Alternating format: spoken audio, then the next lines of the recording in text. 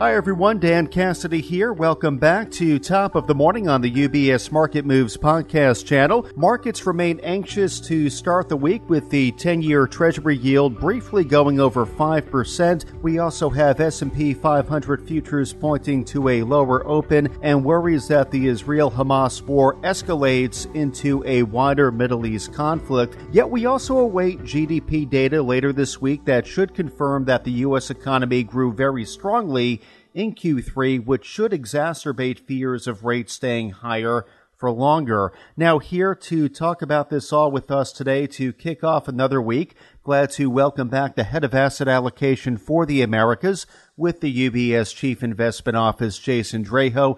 Jason, thank you for dropping by here on a Monday morning. A lot to catch our listeners up on, so looking forward to our conversation.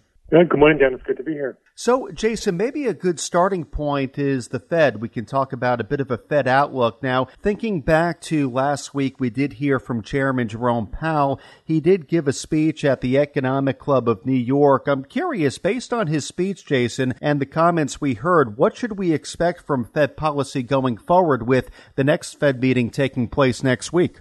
Well, the speech was a real big center point for investors because over the prior roughly 10 days, a dozen different Fed governors, presidents, senior officials who've been out there giving comments about the state of the economy, also most prominently, like how the rate rise with the 10-year yield up now over 110 basis points just in the past 3 months, how that could impact Fed policy. And the general take from a number of speakers was that as rates go higher, as financial conditions tighten, that's a reason for the Fed not to have to hike, at least not on November 1st. So the focus is on, Powell's speech and whether he would sort of affirm that view or maybe kind of push back against that expectation. And his comments ultimately kind of reaffirmed that view.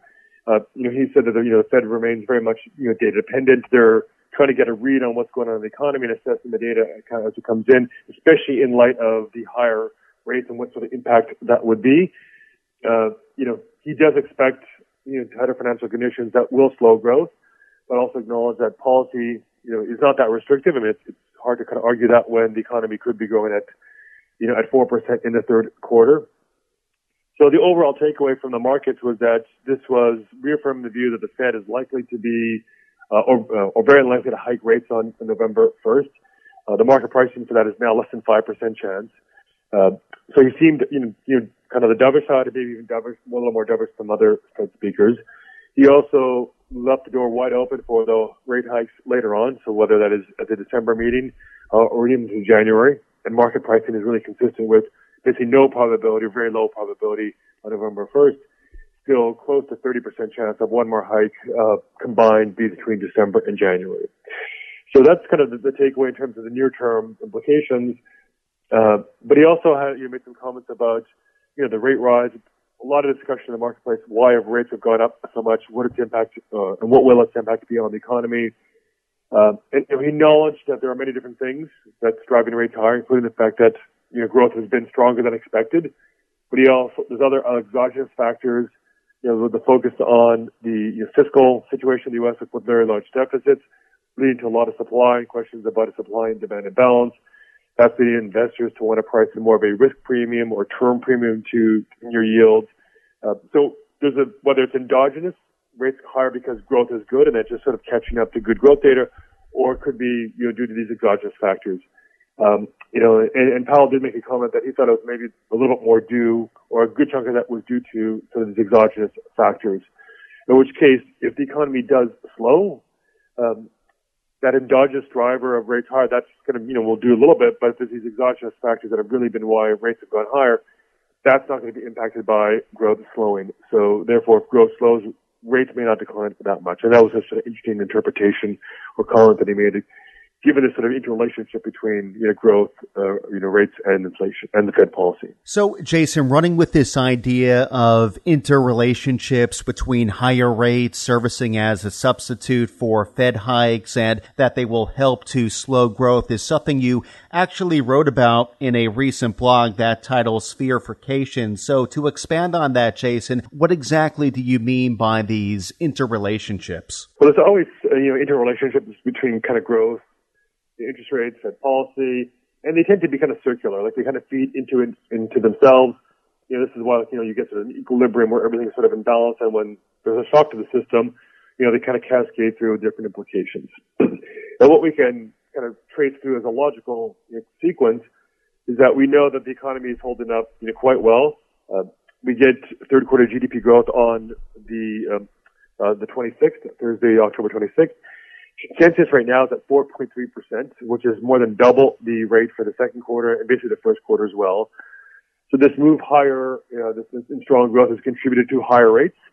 Not so much, because the market is, pricing for more Fed hikes, but it's priced out rate cuts, meaning, versus where we were 3 months ago, the number of cuts that the market is expecting from the Fed in 2024 and 2025 has gone down about 150 basis points.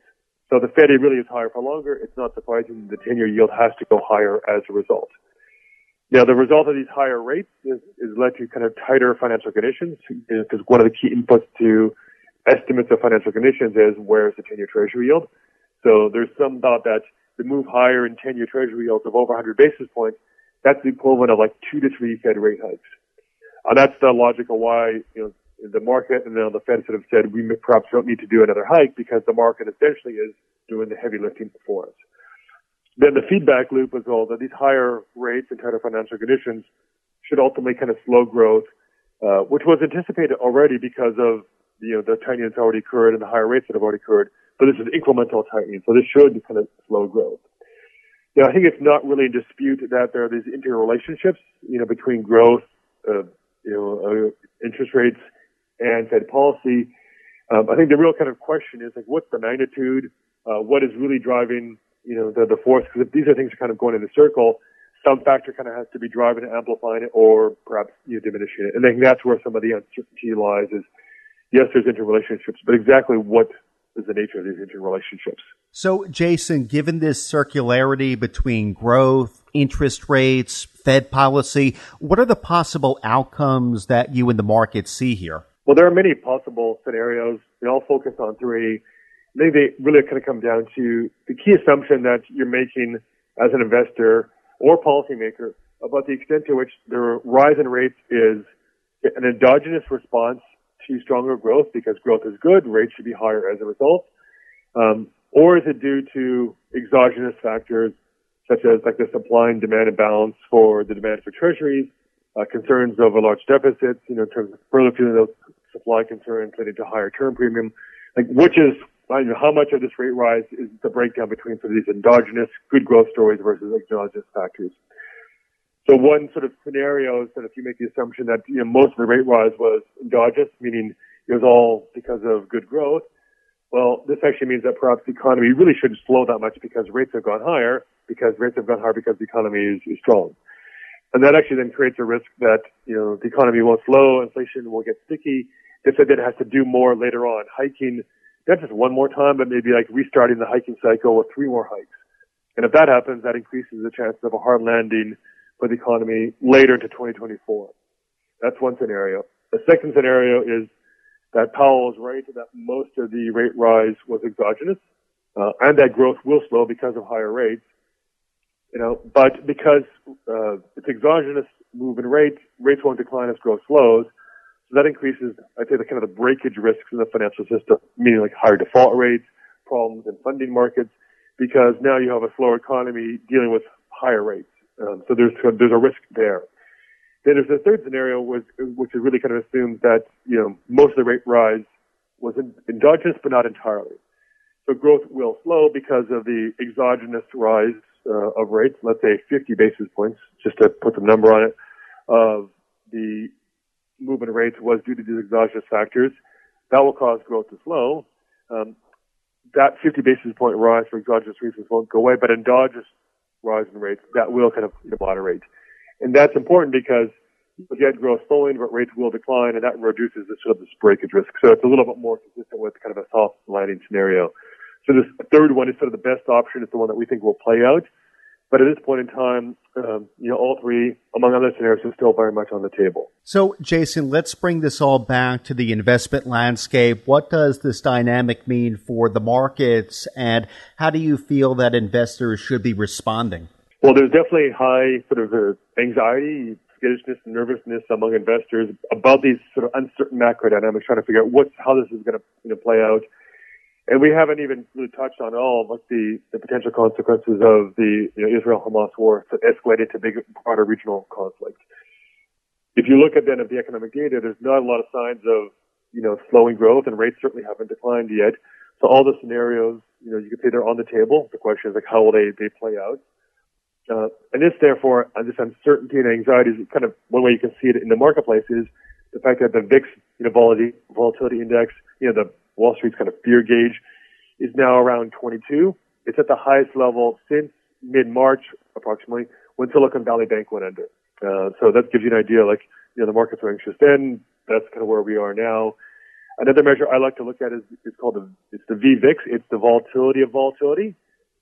It's one way kind of proxies for not just volatility overall, but sort of the fatness of the tails of the kind of upside and downside, particularly the downside. And that measure is also the highest it's been since March. And if you go back really the last year and a half since the Fed started hiking rates in March of 2022, there's only been a couple brief periods where it's been at this level. So what this volatility measures are really telling us is that the market's definitely concerned about sort of bigger tail risks, primarily kind of downside risks.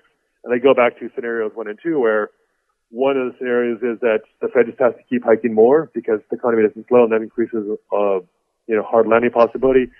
The second scenario was that the economy slows and rates stay high, and that causes more breakage risk. And so I think you're seeing the market pricing in the possibility of that happening, even if their base case still at the moment is, a soft landing scenario over the next, 12 months. So given that uncertainty, that's why you're seeing the markets being, quite choppy. And until we get some kind of clarity on these feedback loops and ultimately, is the economy slowing? Will rates kind of come down in a more reasonable way? That gives comfort and kind of provides a sort of stability and a floor to risk assets.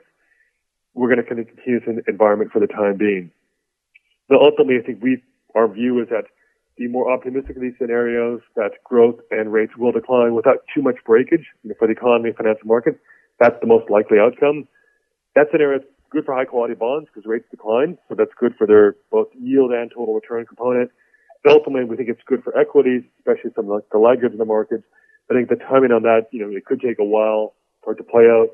I think the key things to watch for, at least near term, is the November 1st FOMC meeting. The comments with the additional information that Powell gives on that day, but he's probably not going to say a lot new versus what his speech was last week. But also a key thing is on November 1st, the Treasury will announce its refunding requirements for the fourth quarter. The surprise to the upside in the summer, and that was part of what kicked off a little bit of the rate rise earlier on. The market's now sort of braced for some negative news there. If that turns out to be a positive surprise, that could help rates get a bit of a bid. And then in early November, we'll start to get the October data, and that might give some indications that, yes, finally the economy is starting to slow down from a really hot pace during the summer. And that would actually be relief to the market that we're starting to see some moderation, rates come down, and that can provide a more supportive macro environment for risk assets to get, a bid as we go into year end and into the early next year. Now, if that is to materialize, I think those anxieties will remain elevated.